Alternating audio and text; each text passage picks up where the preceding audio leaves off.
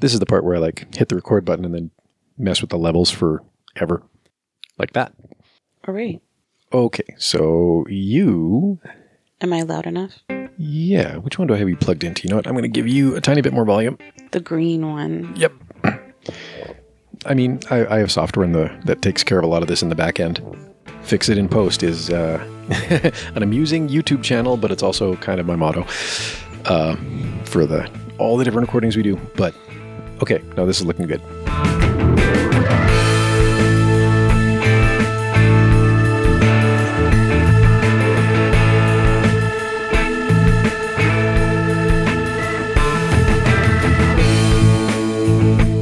Well, welcome back to another episode of Scouting Stuff You Should Know. This is episode 90-something or other of the podcast.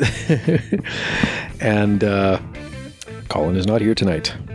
He is taking a little break. But you got, of course, myself, Scouter Ken, and returning to the podcast, Jose Francis. Hello, Ken. Thank you. Hello, Jose. So, been a little while since we've had a chance to catch up, and actually this represents probably the third or fourth attempt to make this particular catching up happen. It was busy at Christmas, so we were kind of leapfrogging, and it was, and it's all right, because Christmas happened, and it was good. Well, I'm glad yours was good. So the last time we talked, we were talking about going to FTE, so the family training event that happens in Sylvan Lake in the summertime. 10-day crazy party of scouters. It's actually not a party. It's a camp. It's on scouting land, so that kind of limits some of the things that would typically be brought to a party involving adults. You can't bring. But we had a good time. It was probably the best summer we've had. The last few years, we've always had like smoke from forest fires. It was a really moderate summer for that, wasn't it? Right. And even like this year, you were thinking, well, there's no smoke, so we'll have lots of mosquitoes. But I have to say, there was no mosquitoes. There was, however, ants. Lots of them. Like if you put down your marshmallow stick that we got to roast over fires finally this year, you would go back to the marshmallow stick with a long line of ants going up to the tip where the marshmallow had sweetness, and you're like, get off my marshmallow stick. So darn ants. It was fighting off the ants was a little bit of a thing, but the weather was great, and it wasn't too hot, and we didn't have too much rain, and we didn't have any smoke. So that was good. Yeah, it was a good summer for that. We had a really good group come out. I don't actually know the exact numbers, but we were, I don't know, over 300, I think. We were on site, so that was good. We were full up in the campsites, and I know that we had people on McEwen's Landing. McEwen's Landing is a big open field, so it's not the best setup for camping. If you're along the south edge, though, like that's better because then at least you get some shade. If you're on the north edge, you just bake it in the sun. Yeah, exactly. And then because it's isolated by the trees, there's no wind, right? So then it's just. But when you're in the camping area, that's pretty good. We had some interesting times. Some of the most memorable stuff for some was some of the crazy bicycle rider kids that were way too young to be riding that fast. And we had to really like tamp down. We were talking this year, we were going to license the kids and even clip their plates if they didn't keep up with the speed limits Interesting. Yeah, well, because it became dangerous. We had a number of great spills, and when you're spilling on gravel, it's a good way to chew yourself up. Yeah, it can be some for some crazy faces. So this year's theme was Harry Potter. Yes. 2019. Yes, so there was lots of wizards and witches and lots of spectacles, great big eyeglasses on all the kids, the round Harry Potter glasses. Yes. So that was actually pretty amusing. And because we were able to have campfires, we really were able to have a campfire it's with the a full fire. camp experience. Yeah. Yeah. So this year's campfires, every night we have a campfire, like a formal campfire. Right. In addition to, I'm sure people had like individual little site fires going. We did. We had site fires, although I didn't have one every night because things got busy on occasion. Like you're just too busy to do that. The last night that we were there, because of course, Gerald and I are pretty much the hosts there. We're first in and last out this year, let me tell you. But the last night we were there was only a couple families left. Sure. And so everybody had left. The event was over. And so we had a campfire at my site. And as it grew to dusk, the bats came out. Oh. So you overhead in the trees, you could see them flitting back and forth. That's always a neat sight. It was very super awesome. So we had that occasionally at our rover den on Wabamun. Mm-hmm. Back when we had a rover den on Wabamun. Mm-hmm. And yeah, same thing. You just at the right night, conditions are just good and you're outside kind of chilling. You got a little fire going and they're just back and forth. One of the best takeaways from that last little bit of the event was I gave my daughter my phone to take pictures, and we brought that into TELUS World of Science. So now, if you're not familiar with the Nature Exchange at TELUS, that is something you got to go in to see. Yeah. So renovated several areas in TELUS. Just recently? Last year. Oh, okay. And so the Nature Exchange is there. So with the Nature Exchange, kids can bring in, and probably adults too, can bring in things from nature and exchange them for other things. Oh. So, for instance, you can bring in, and of course they say they get a lot of wasps' nests, but you don't have to. Easy to find. Yeah, easy to find. People find them and they're like, oh, let's bring it in. So then you can bring in things and then exchange them for other things. So they have quite a collection of shells and stones and petrified things and great big, and they're all valued at points. So depending on what you bring in, you can earn that great amethyst stone and they have some like 80,000 point things. Oh, sure, I'm sure. And of course you can bank them. But you can't bring in a sea otter if you bring one. A sea one, right? I can see that makes being frowned upon. Right? So the option is you can make a report or you can take photos of the said sea otter. Oh. Right? So I gave my phone to my daughter and she took like a ton of pictures after, I said, go find the mushrooms, go take pictures of mushrooms. So she took pictures of mushrooms. And then what was interesting was she took a picture of this tree that had a hole in it. And to me, it was a tree with a hole in it. But to the lady at the Nature Exchange, it was where an owl lived. And I was like, it just blew my mind, So then I think out of that picture taking, she got like 800 points and then she decided to bank them. Mm-hmm. But then one day when we went another time, she cashed some out to get a seashell or something. Oh, cool.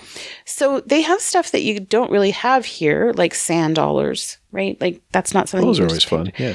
But if you went somewhere and found shells and wanted to bring them in, you could. But you could simply photograph them and say things.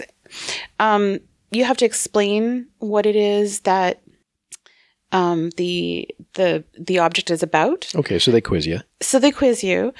I mean, and the more you know about it before going in, if you can identify the plant with the flowers and the purple things, and you can say what it is, then you get more points. But even if you don't know what it is, they'll help you. Right? They're really into that stuff.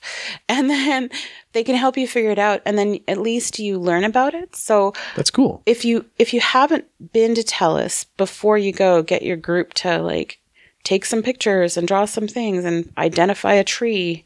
Because of course that's what she was asking. What is this tree?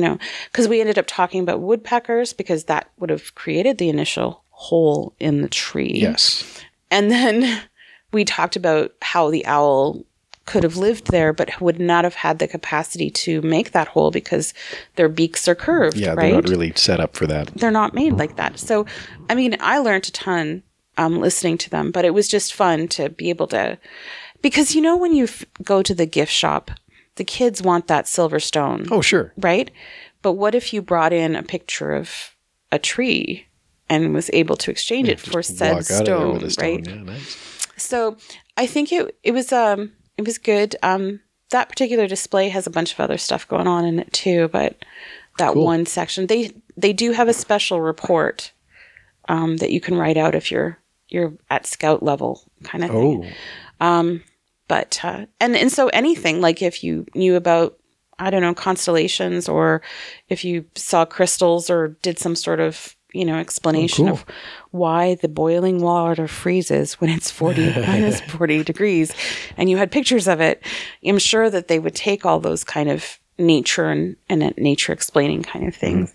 So just to add a little more context, I mean, obviously we're talking about, you know, Sylvan Lake Camp happens in Alberta, Canada, and the TELUS World of Science is in particular situated in Edmonton, Alberta, Canada. I wonder, though, if like TELUS Spark down in Calgary or any of the other, because TELUS sponsors a few different locations, a few different science-focused facilities in different cities. I wonder if maybe, I wonder if they would have analogous exchanges at, you know, again, like Spark in Calgary. I imagine that it would be a kind of thing that you'd want, because, I mean, most of us right now are looking, and I say us, organizations, people, Scouts Canada, are looking for engagement, right? Mm-hmm. And what better way to get kids engaged in coming to a thing is if they're going to get some treats. Here, have a cute stone or a sand dollar. Well, and that it kind of lets them take the camp, you know, it kind of lets them go beyond just the camp experience, right? Because I mean, obviously they're at camp, they're out in nature. There's going to be all kinds of stuff there. I may have to rethink my policy on no devices at camp to allow cameras. Only cameras. Well, I think I think that there's a number of digital cameras out there. Oh yeah, right? I used to sell them all the time. You can go to pawn shops and buy them. It's amazing what's out there. But I mean, if you did have even a couple club cameras, yeah, that's right? true too. And then you had a some way of tagging the photo. It's like this person took this photo. This person took this photo. Yeah, that would work too. Either way, though, I mean, they can bring back physical or recorded memorabilia from the camp, you know, and then they can actually, take that on to I honestly had no idea they'd put that in. It's been a couple of years since I've been to TELUS. So that's really cool. You can find out about it online. Okay. If you go to TELUS World of Science, it's called Nature Exchange or The Nature Exchange. And it, like I said, it only came in last year, but the people behind the counters are pretty into whatever kind of plant identification that they're good at. That's pretty cool. I think you could really expand it to all kinds of things. And like I said, if the kids don't know about the thing, they are more than willing to like help identify it with them. Nice. And I think, like I said, we're all looking to engage. Yeah. For sure. I mean, and that is really that's sort of a perennial thing for me, because like, I mean, for me, I was fortunate enough to be in the program, you know, basically from age 5 and then to age out as a rover. So for me, you know, scouting probably, I mean, it started sure as like that thing I did on whatever night I went to it. Right. But at some point that switch flips in your brain. You know, once you've been with it, and I mean, this is probably true of any activity, right? You know, it's true for me, like, you know, in my faith practice, probably true for me in other things that I haven't even thought about yet.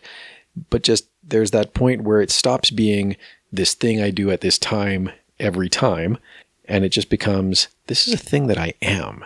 You know, this is a thing that is part of me. You know, you internalize it, and I am constantly sort of like, scratching my head. It's like, how can I, because I've had that really great experience coming out of scouting, and I've formed, you know, some deep and lasting bonds with, you know, with different people, right? I mean, Colin, obviously. And my big desire for like all the kids coming through the programs that I run is how can we give them even just a little bit of that, right? And it's that engagement is definitely part of it, right?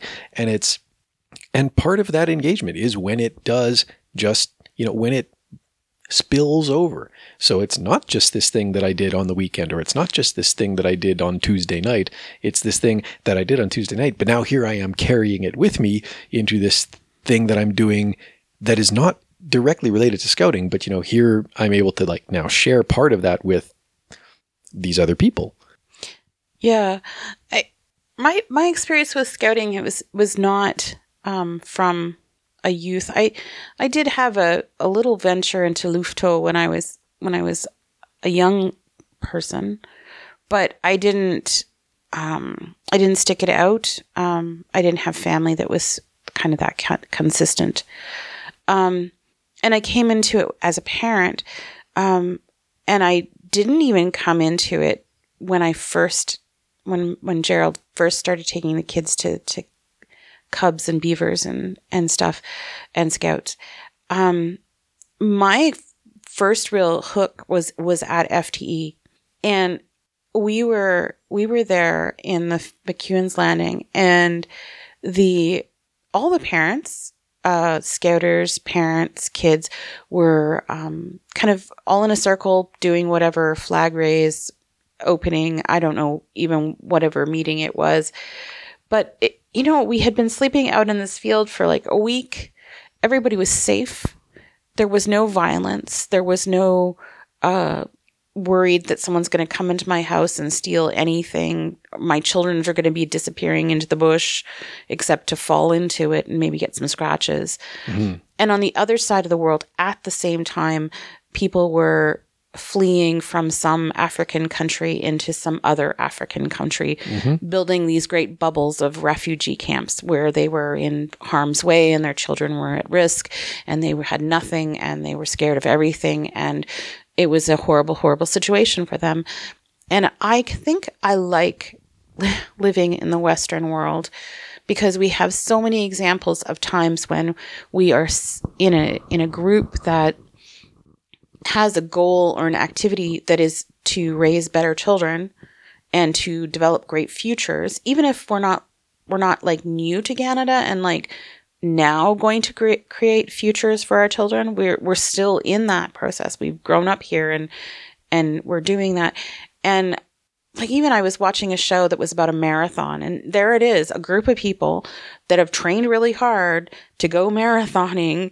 And they're not there running away from bad guys or anything. They're not running back to Athens to notify them of some great victory. And we have so many examples of like concerts and music and arts and culture that they're all not about the world going sour. It's the opposite. And I love that we are here and safe. And so at that moment, that was very profound for me. And I became more and more involved because, of course, there was a need for me to participate in my own children's beaver. We always need volunteers. Yeah, exactly. And the pressure was put to me that, if you don't do this, your children won't have this access. And I was like, oh man, okay.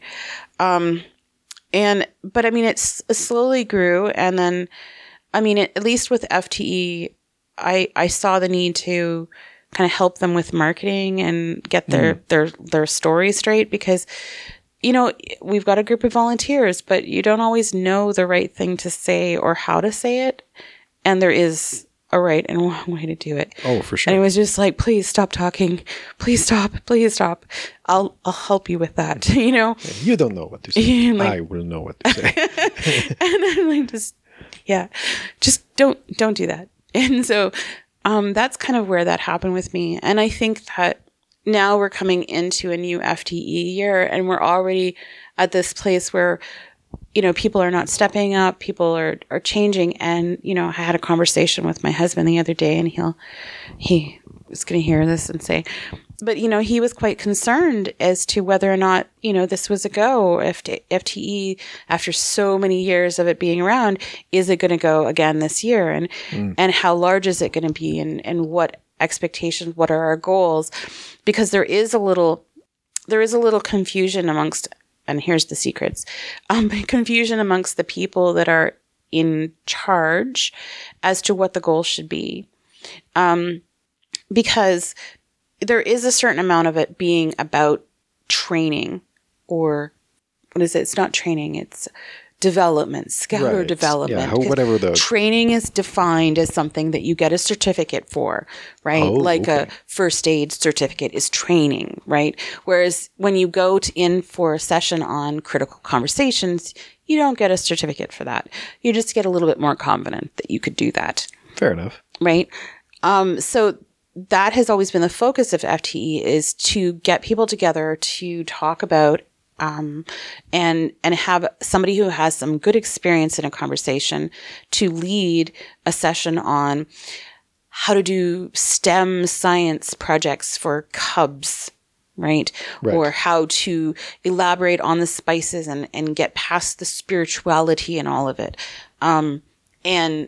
But at some point, there always going to be this question of, do we need that? Because the other side of FTE is the fact that we're going there with our kids in a safe place where they can fall into the bush and scratch themselves up. And that's the worst of it, and there's a ton of parents that are from everywhere that even if you don't know them, we're all friends because we all have like-minded, intentions. And so there becomes this argument, is this a camping experience, or is this, a session facilitation that everybody comes away with lots of more knowledge? And I'm like, the answer can be yes. Yes. It can be about kids and a kid camp. And I even had to put that to people that, lots of ballet companies run their program based off of the education fees charged to parents for dance classes, right? So if we have to raise our fees on, child care, or not really child care, but program for kids, dedicated. If that is part of it, then that's what we have to suck that up, because that's what it is. It's not just going to be all about facilitation, and we kind of have to make it all encompassing and engaging for everyone, right? So there's still a little bit of questions, and for sure. Well, I mean, fortunately you're in the planning phase, so well, and people are really wanting to move on it and get things sorted out and organized, but it'll be right up to the last days in July, June and July, when people will register, and then we'll get stuff sorted out and people will come, and it'll be another great year. Hopefully we don't have forest fires, and because that part ruins it. Smoke and all that stuff. Yeah. Fire bans. Yeah. So yeah. I mean, I guess not every summer can be an amazing summer. And it's a shame that I missed that one. We, good riddance 2019. Just happy to see the back of you. But, we wound up, our summer vacation happened early. And then the rest of summer was, just before the podcast, like I alluded to some of the medical issues that we've been facing in the family. And basically we hit a point in early or late May, maybe early June, where we're just like, we've had some really critical crises. We've had some crazy stuff happen to us. We've talked for years about maybe doing the big family vacation down to San Diego, see Legoland or whatever else. Maybe we'll just move that up in the timetable because, again, good riddance 2019. Happy to see the back of you. But then after we got back from that, then, other issues just reared their ugly head. And actually, I remember thinking specifically, it's I should totally register for FTE, go down with a couple of the kids. And then, nope, that week, that week I almost had to just book as vacation days from work because it was, just dealing with stuff that came up, medical stuff that came up for, other members of my family. And it's oh my gosh. So FTE was not on the table for that one. Maybe this year. I don't know. I don't want to get my hopes too high. Yeah, I'm a strong proponent of Murphy's Law. Yeah. Well, yeah. That just is it. You know, the best way to make sure that it happens is to make other arrangements, and then before you know it, you'll have to break those. It's a great strategy for looking for Lego pieces too, I find. If you're trying to find like one particular Lego piece and you just have no idea what it is, look for the next Lego piece that you need. You'll find the first one. Good to know. Good to know. Yeah. So I think that is one of the problems is that people, it's hard to book off that much time. 10 days is a bit much. You don't have to be there the whole time. And then, you know, people do come and leave part way or arrive part way through the week and then leave. That happens. Sure. And it is from Sunday to Saturday. So, but people start arriving days before that. So I think we were on ground Thursday and then we were there till the following Sunday. Like it was good. You know, I was ready to go when we were finally like, okay, are we ready to leave? Because I think, like I said, when I said last out, I think we had to wait for like the golf carts to be picked up. And oh, wow. There was no actual timing that anyone was given about that. So you're like, some guys driving through 9 a.m. like Alberta. and 2 p.m. Yeah. So, but we ended up, we ended up leaving. So that was good. Yeah, well, you are here now. Yeah. So I think that's one of the problems is people see it as the whole thing. But I think when you go there once, you realize that 10 days has a flow that's worth it. Like, I mean, people go on 7-day vacations to like the Bahamas or wherever. So I think that it's probably the cheapest way you could probably get a vacation in Alberta.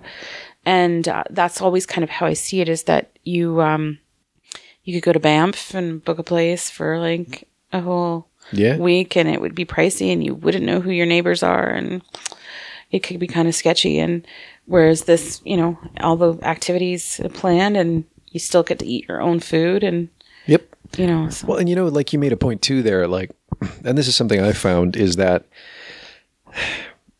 you know, I'm not the most extroverted person in the world. And walking into a room full of people I don't know that well usually makes me kind of clam up and shut down a little bit. You know, like it takes me a lot of times I don't even, you know, by the time we're done, whatever that event might be, I haven't warmed up to the room. Like I might need to come back again and again and again to this same context or this same group of people a bunch of times before I'm really able to like warm up and start to feel comfortable. But, you know, if I walk into a room and it's a bunch of scouters, even if I don't know like 90% of them, it's like insta comfort. It's a weird, and again, like that kind of goes back to, you know, that point about how at some point it just becomes a part of you, right? Like at some point it just becomes internalized. It's like I can walk into a room full of scouting people, and even if I don't know any of them personally, if we're all scouting people and we have that little bit of commonality, like it's comfortable. And you kind of, you know, I mean, there are outliers, but generally speaking, you walk into a room full of scouting people, you instantly know what you're going to get. You know, the mix might be different, the faces, the names, but you kind of have an idea of how things are going to go. And it's probably going to be a really good time. Yeah. Well, I mean, especially if you're out of camp. It's having that common touchstone because, you know, that makes sense. I get that with my husband's work all the time. He's a cook. So, you know, and it's not that I don't know about food, but I'm not talking about their kitchen, right? And their interest of food is different than my interest in cooking food. Sure. Like it's so we don't even, it's bad. I feel you. I know what you're saying. So have you picked a theme for FT this year? The Vikings. Vikings? Yes, Vikings. Lots of beards and helmets and pointy hats. Robes and swords and stuff. And although apparently the Vikings didn't wear pointy hats like with the horns. Apparently that was an innovation introduced in like some of the Wagner operas. Right, to make them seem menacing. Like, or I was going to say the opposite, kind of not or comedic. Yes, comedic and buffoon like. Because did you see the Viking show here while it was in Edmonton? No, I didn't. We went in like the last days of the Viking Center because that was at the RAM, Royal Alberta Museum. Yes. Yeah. RAM. And so they had a Viking display. It was really interesting. They had a large ship, or at least the skeleton of a large ship. Nice. I think the most memorable thing that I saw from that was they had an interactive display that showed you what resources you needed to consume in order to build a ship.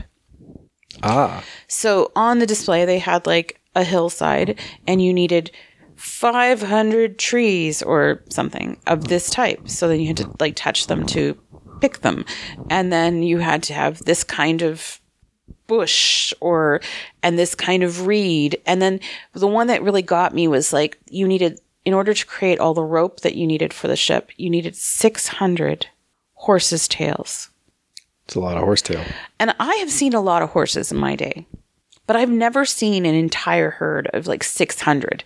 And to imagine cutting off, all the horses' tails up to the little stump that's in there is amazing, right? Like, yeah, for sure. That's a big pile of, I guess it makes sense that you would make rope, and you'd have to have them all the way to the top and all the way to the bottom, and you'd have to have some spare. Yeah, and I mean, like, something like horse hair would be like the tail, like that tail of the horse. I mean, it doesn't grow back right away. No, it doesn't grow back right away. It's a slow replenish for sure on the resources. On the other hand, though, having felt a few horses' tails, it's like I can see the appeal of the material, right? Like, yeah, very, very strong. Yeah, horsehair has been used around for a long time, but just I didn't realize that much would be required. And then you needed sheep, right, to make wool to make the sails. Sure.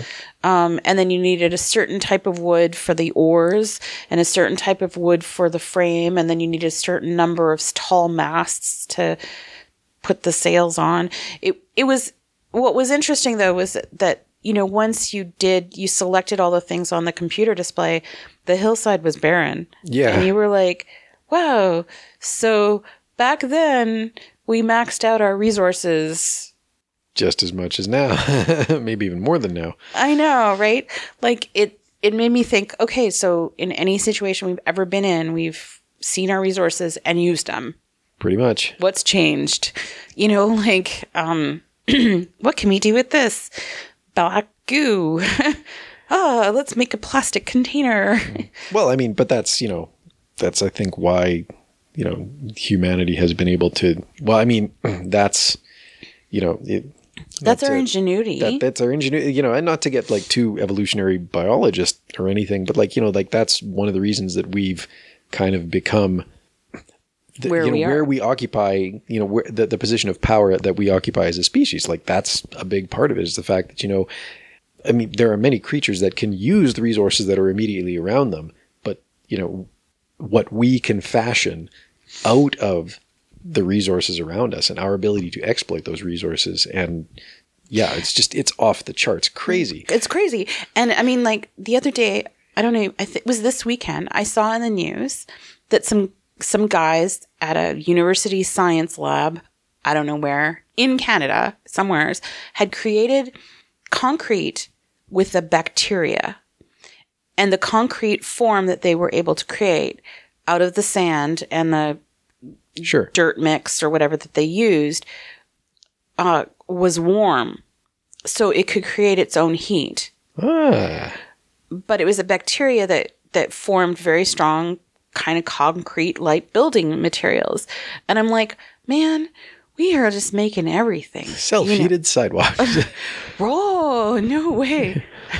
Whoa. I hadn't thought of that. I was just thinking, because they were talking about using it to build buildings. Right? Sure, yeah.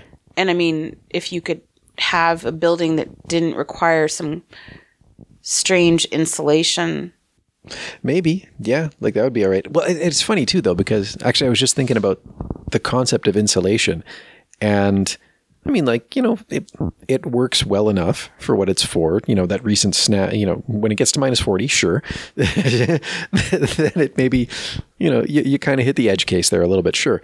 At least my house felt a little chill, but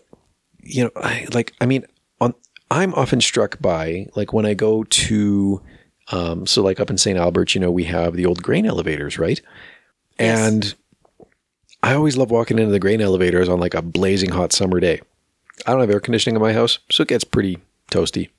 But you walk into the grain elevators, blazing hot summer day, it's nice and cool inside, right? Yeah. But it's fashioned from just like, absolutely massive like logs of wood, right? Yeah. And obviously the insulative properties of the massive logs of wood are such that the inside of the grain elevator, even on a blazing hot 30-degree summer day, stays quite temperate. It's quite enjoyable to be in there. And I wish I had that in my house. Like, I wish my house was, able to be that passively cool. On the other hand, if houses had to be built out of massive wood logs, they would cost a lot more and there'd be a lot less of them in terms of neighborhood density, right? We'd be back to the Viking days. Yeah, in a way, right? And a forest would be gone. And exactly. So, I mean, like, yeah, fiberglass insulation introduces its own issues. But, on the other hand, that's another one of those innovations that allows us to build communities a little denser, that allows us to use less material overall to fabricate homes. And, it doesn't keep the heat out quite as well as a massive block of wood, but whatever. Yeah. Well, I mean, there's so many amazing but yet expensive ideas out there. But I'm glad that people are generating these ideas. I mean, the ideas of geothermal, have been used all over the world and, are around and are usable. And then, of course, if you've got these smart guys at some university in Canada making new forms of concrete that, aren't as harmful, because I guess concrete itself has a pretty hefty carbon footprint. And yeah, well, yeah. I'm not sure. I don't have the details on that sucker, but one more thing that I mean, a lot of those infrastructure materials will, right? Just by dint of how the raw materials are made and refined, or in the case of like asphalt, how it's laid. So I can totally see that. And I mean, if you're able to, actually there was something too. They had a thing up in the oil sands recently where, because of course shipping raw bitumen down the line, right? It's not tar, but it is tarry in its consistency. Shipping that down a pipeline, that adds a lot of cost. It adds a lot of resource utilization, right? Because, you have to make sure that the conditions in the pipeline are such that the bitumen can even flow. Right. It's be hot enough. Yeah. Yeah. It's like, how would you move molasses, a pipeline full of molasses from Fort McMurray to Edmonton? It would be challenging. And, you have to, factor in weather, and you have to have ways of addressing the -40 snaps and all of that. Right. And I mean, obviously with like the price of oil fluctuating, with the general market in Alberta fluctuating as it has been, and with the rough times that the patch has been having, which company was this? I think it was CNRL, Canadian Natural Resources, basically came up with a solution that allowed them to extract and process the bitumen like at point of extraction, so that what they were putting in the line was, basically the oil. Wait. So you're talking about the steaming process? Yeah. Yeah, because that's what they do, is they pump steam into the ground and the sand stays there, and then all the oily substance comes they up. pull the bitumen up. But then what CNRL did, and I don't have the article in front of me, so I don't know the exact. And so that you're saying they did something more. Yeah, they were basically at the point of extraction. They were then able to, do additional refinement, so that they weren't putting bitumen into the line. They were basically putting oil into the line. Oh, that's really neat. And it wound up being knocking a couple bucks a barrel off of their production cost, as well as like having the carbon output of the per barrel carbon output of their process. Yeah. So it's like we find ways. Yeah, we do. Well, and I mean, yeah, I feel like things are changing on this planet, but I don't feel like we're going anywhere. Like, as in, humans aren't going anywhere. We're going to stick it out. And yeah, we're going to be around for a while. Yeah, we're going to be here. We're going to figure it out. So yeah. But anyways, Vikings, FTE. Vikings and FTE. Sorry, the roundabouts. Oh, that's good. I'm keeping pace in my notes here, just like, then we talked about this, and then we talked about that. Yeah. The Vikings should be good. Lots of fun. I don't have any more details than that. Based on the requirements, though, longboat fashioning will not be an event. No, because you'd have to level all of like Camp Woods. That's right. I think the trees are too small too. Like also they're little too teeny, small. Yeah, not long pine tall things. Yeah. And I feel really embarrassed at this moment because everybody will be like, "How could you not remember the dates?" But I'm pretty sure that the dates here are going to be. It's going to be earlier this year. It's still in August. Last year we had it fairly late. We had it like the third week, but this year I think we're from the 9th to the 15th. And of course, now that I'm so sure, I'm probably got it wrong, but that's kind of how I plan my month. That most of August is, and that works for a lot of people because, well, some people take all their holidays in the first couple weeks of July, but I find all the kids' programs are done with by August. And then, usually. And then they kind of dry up, and then you're like, well, what do we do with the kids now? And thinking to myself, why don't we come to FTE? So yeah, there you go. We'll be there. So yeah, and again, we'll still have all the same facilitation that we always do. Still gonna be at Camp Woods. It's still going to be at Camp Woods. That hasn't changed. I think that if you're thinking about doing it, one of the best reasons I think to do it is that it has that revival feel to it, and that when you've had a really bad year and everything seems to have gone wrong and you're not really sure you want to do this anymore, coming to FTE will turn you right back around, and you'll be like, oh yes, this is why I started doing this. You mentioned that last time, and it's the point I was hoping you were going to revisit. Yeah, it really is that really energized you, because I know that it was a couple of years back I had a terrible year, and I remember a couple other people I know that I can think of right off the top of my head that had a terrible year, and you could see in their eyes that year that had just been, like, for whatever reason, had been really hard on them. And they came anyways.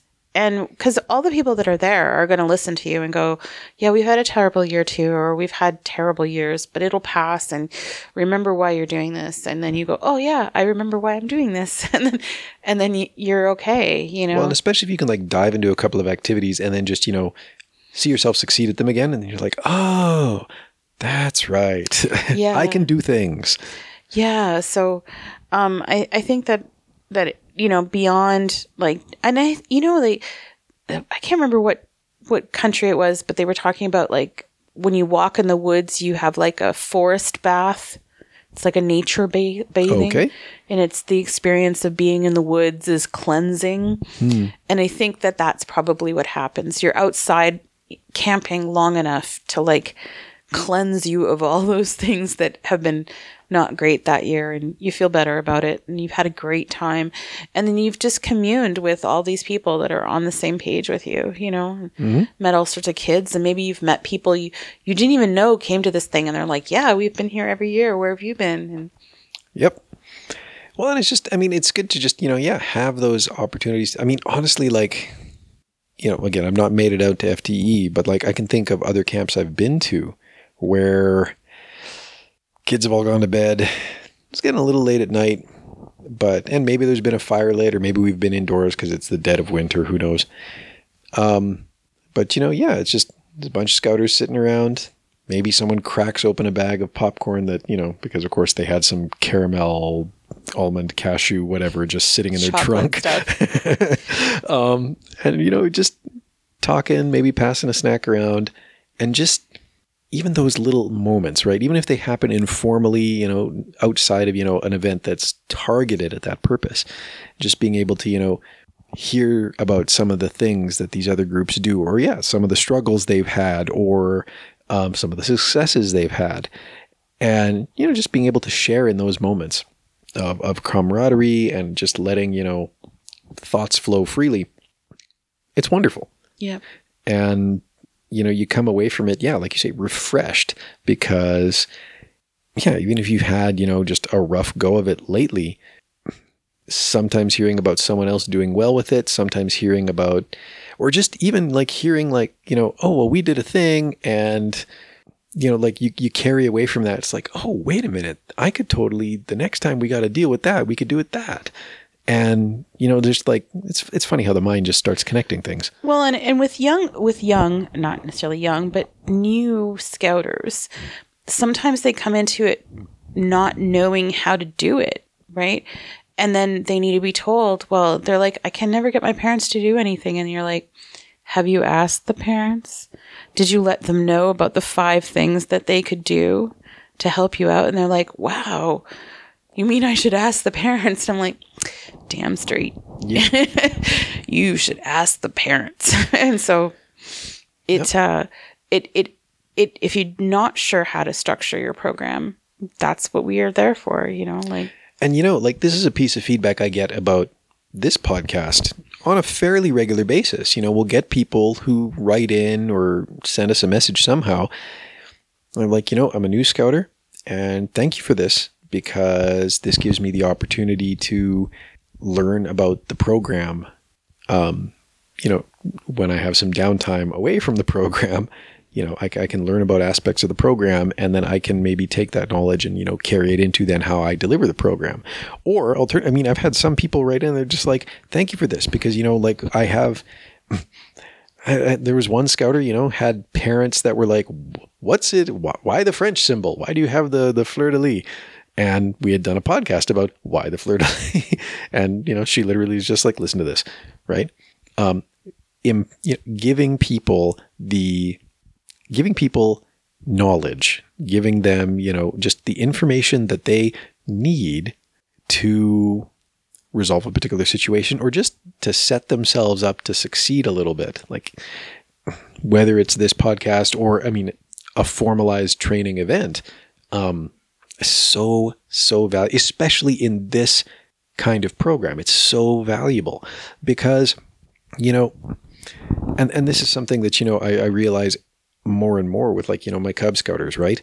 There was a time when, it was basically, me and a couple of other people figuring a program out. Well, now I've got this army of Cub Scouters and a fair number of Beaver Scouters, and everybody's got their specialities, and everybody's got their connections, and everybody's got their areas that they're comfortable with and areas that they're not comfortable with. And we can work with all of that, to make week after week, using, just building off of whoever's strengths are relevant to what the youth want to do. Just week after week, we can just build ourselves for success. Yeah. I think the word that really should be used here is empowering. Yes. Right. So like word. Your podcasts are empowering because, you are giving them the knowledge for them to have more power and ability to do their great program. And FTE is also very empowering because you're like, oh, well, maybe I didn't know so little. Because of course I'm at a place where I don't consider myself an expert scouter. I'm still in the mid build in terms of having my group. My group is good. I really like how things work, but I'm still struggling to have all my own scouters for my scout section work, and so we're still building that. So I don't consider myself an expert, but there are plenty of things I do know. And I think that just being able to share that with people and say, have you created a newsletter? Like sometimes real simple stuff. They're like, really? I'm like, yeah. How about a scouter manual? For your group. And I've seen a few of these and based off of some of these group scout manuals that are like for the group, there are some things I took away from it that I was like, oh, I'd do that, but I wouldn't do that. But that would help formulate, say, my parent meeting at the beginning of the year. So, because you're like, what do people want to know? And, I often say people smarter than me figured this out already. Yeah. Well, it's not for me. It's from all the smarter people around me, Well, and and just I had a thought and I've lost it, but whatever. Empowering. Yeah, it really is. And just Oh, I really wish I could remember exactly how I wanted to phrase this now.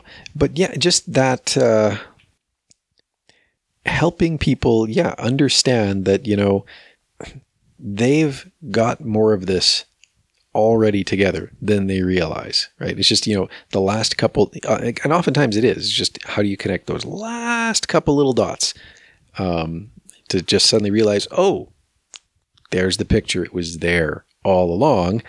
I just, needed to, just needed that last little push to for it to just gel and come together. And the point, I think I may have mentioned this in a previous episode. My wife and I organized, my wife and the wife of another of the Scouters and then another of the Scouters organized a sort of just a get together for the Beaver Scouters and the Cub Scouters. And I wasn't feeling my best at that particular event. Spent much of my Christmas break with pneumonia. Yay! Ooh. But one thing that came out in conversation, that I said to them was like, I wouldn't want to lose a single one of my Scouters. I wouldn't want to see a single one of them move on or leave the group. But equally, just, based on how I've seen them develop, because a lot of my Scouters are, they've been around for years now, based on how I've seen them develop, based on, the experiences I know that we've all shared. If any of them did come to me and was just like, hey, so there's this new scouting group. It's starting up over in this area. It's closer to home and they could use some seasoned Scouters. And I think I'm going to jump over and help out. I'd be sad to lose them, but at the same time, I'd have absolutely no doubt that they'd succeed. Right. Yeah. Just being able to just, foster that success in people. It's actually a really critical skill to have for anybody who has to lead a team of, whether in a workplace or of adult volunteers. You need to be able to foster the success of a team. And it's actually, the biggest maybe obstacle for the people who kind of have, that authority. Right. And I mean, like, we don't generally think of, we don't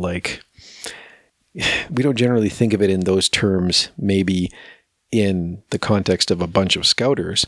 But, usually there is one, there usually be, one or two Scouters that all the others look to. Right.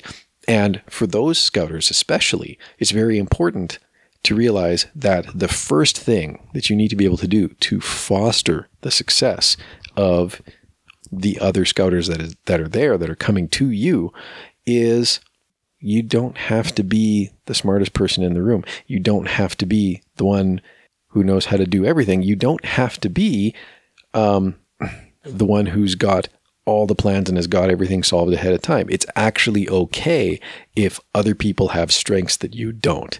You actually need that. That's where the success really comes from. And I think events like FTE sort of really are built on that model, right? It's, you have people coming together and some of them have strengths that others don't. And that's, they can then share that and benefit others by having those strengths. But not everybody has the same strengths.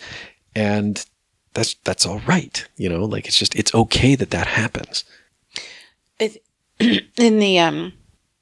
In the schooling I've done in the last few years, we talk about a lot of nonprofits. That's a lot of the training I have in is how nonprofits run. And there can be nonprofits that are very hierarchical.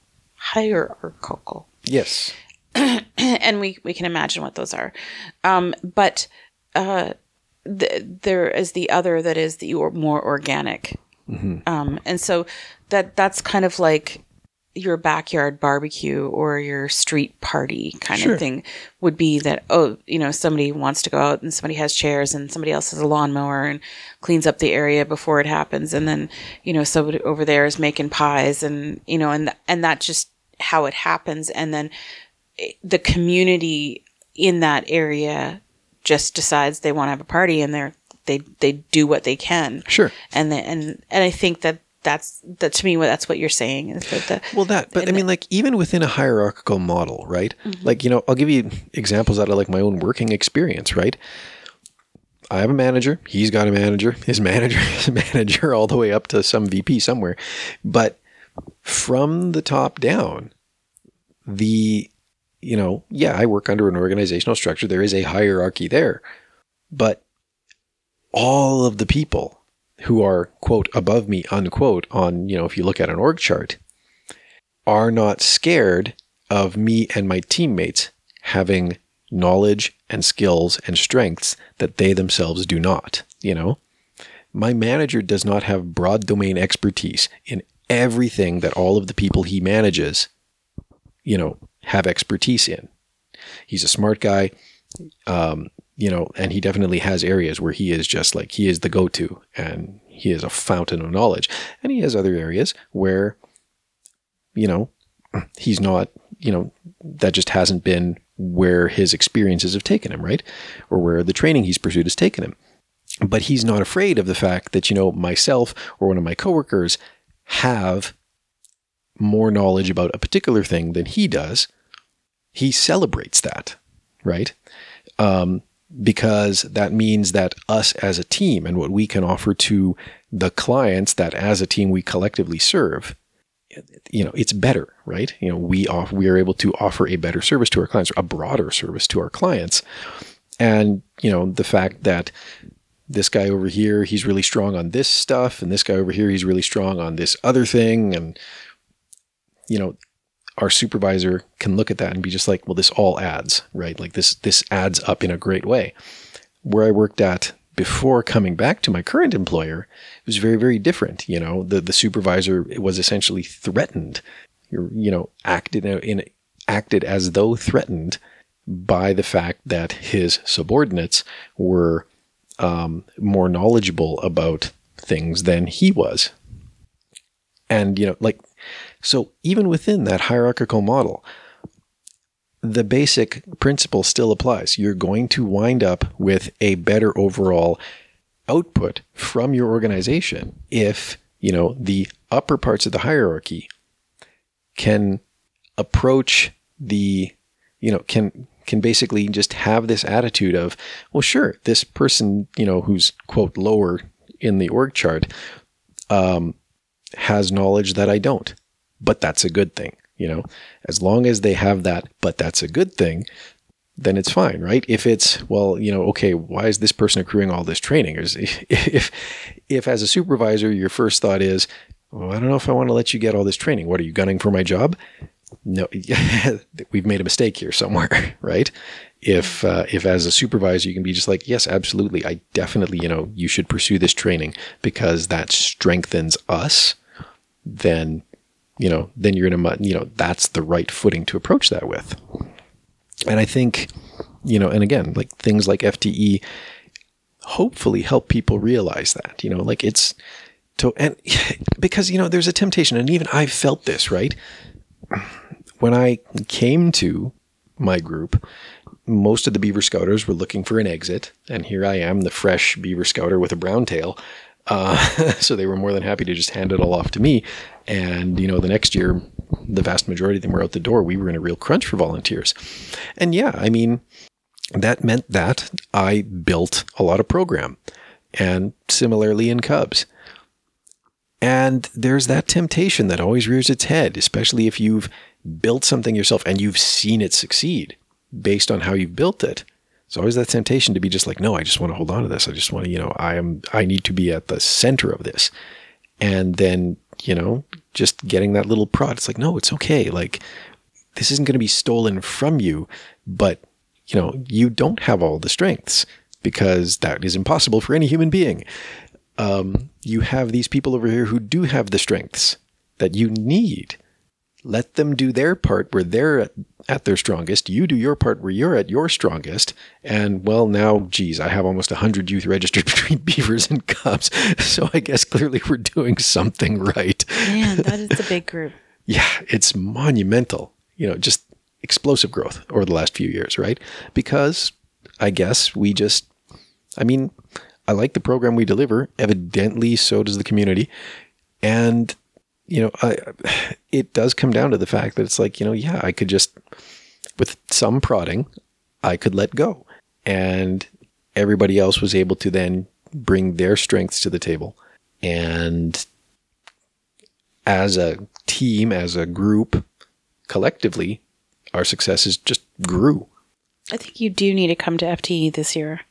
Because as much as you can go to FTE because you've had a bad year, if you've been having some success, it's also good to come and share that. Absolutely. And I mean, barring medical crises, I would very much like to get to FTE this year. Yeah. Look, let's end this. Oh, yes, 10:30. Well.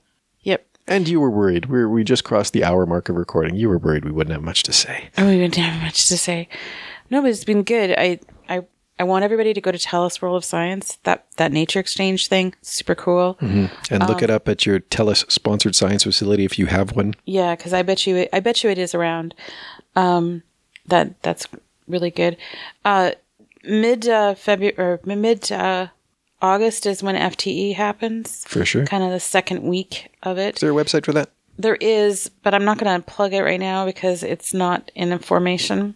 Okay. I don't really want people to land on the page. I might not be active right now either. Oh, okay. That might be another one thing that we did. We usually, once registration happens, we've had the page all sorted out and gotcha. Kind of cleaned up. Well, I forgot to ask then. Yeah, no, it's all good. It wouldn't tell you very much of anything right now. Fair enough. It's probably all 2019 info. Yeah, exactly. It would be that at best. But yeah, make some plans. Think about it. It is really the cheapest because usually it really runs about $200 a person. Okay. And that includes your camping fee. There's a kids program. Last year, I think it was about $100 for kids. I think that's what it was. I don't really remember because our group covered the costs. Remember, nice of them. This is training and training for you, not training, but like scouter development facilitation. So you could probably bring that receipt home and ask your group commissioner to give you a little break. That's certainly what our group was more than willing to do. And then if you have a spouse that is not a scouter yet, or you have some reason not to, which, in my case, when I went, I had little babies in tow. As one sometimes does. Yeah. And so there's often that. There's often lots of little babies out there. We are, very accommodating with those. That's part of the family. And they form little groups of their own. So everybody's very welcome. So I don't believe there's a camping fee for your spouse, but or your significant other that's not involved. Interesting. The youth program follows, the Beavers, Cubs, Scouts. In years past, the Scouts have gone off on adventures. I think they canoed the Red Deer River one year. Oh. It was all Scout-led, organized. That'd be all right. To canoe the Red Deer River. I think another time they did a backpacking. This year they didn't. I don't remember what they did. They did a camp out. They were too busy playing, Harry Potter in the woods, I'm sure. I think there was some of that, but Expelliarmus. I think we had that climbing tower going. Oh yeah, that came up too, and didn't it? That was part of one of the exciting things. So we think we spent some time with that. So, yeah, so it's something to definitely put on your calendar. So. Awesome. Traditionally, we close out with some shout-outs. So if you have any shout-outs, any people or organizations that you're just like, hey, by the way, these people are awesome, and I want to name drop them, now is the time. No. Okay. Well, I do have the obligatory, of course, to Scouting Radio, who obligingly rebroadcast our episodes to their worldwide scouting audience. If you are listening to us on Scouting Radio right now, by all means, do consider visiting us on social media, giving us a like or retweet or share or whatever the terminology is on whatever platform you're using. Also consider subscribing to the podcast. That helps us grow, helps us be a little more visible. And do consider reaching out, getting in touch. Colin is not here to ask his questions, so I guess I'll just have to tell you that it's scoutingstuffpodcast at gmail.com or facebook.com/scoutingstuffpodcast. Instagram.com/scoutingstuffpodcast, Twitter.com/SSYSK podcast, because 15-character limits are awesome in 2020, I guess. Or you can join us on our Discord server. Hit up the show notes for the link. And I think that's it. So thank you, Jose. Thank you for having me. And thank you out there for listening. And until next time, be prepared.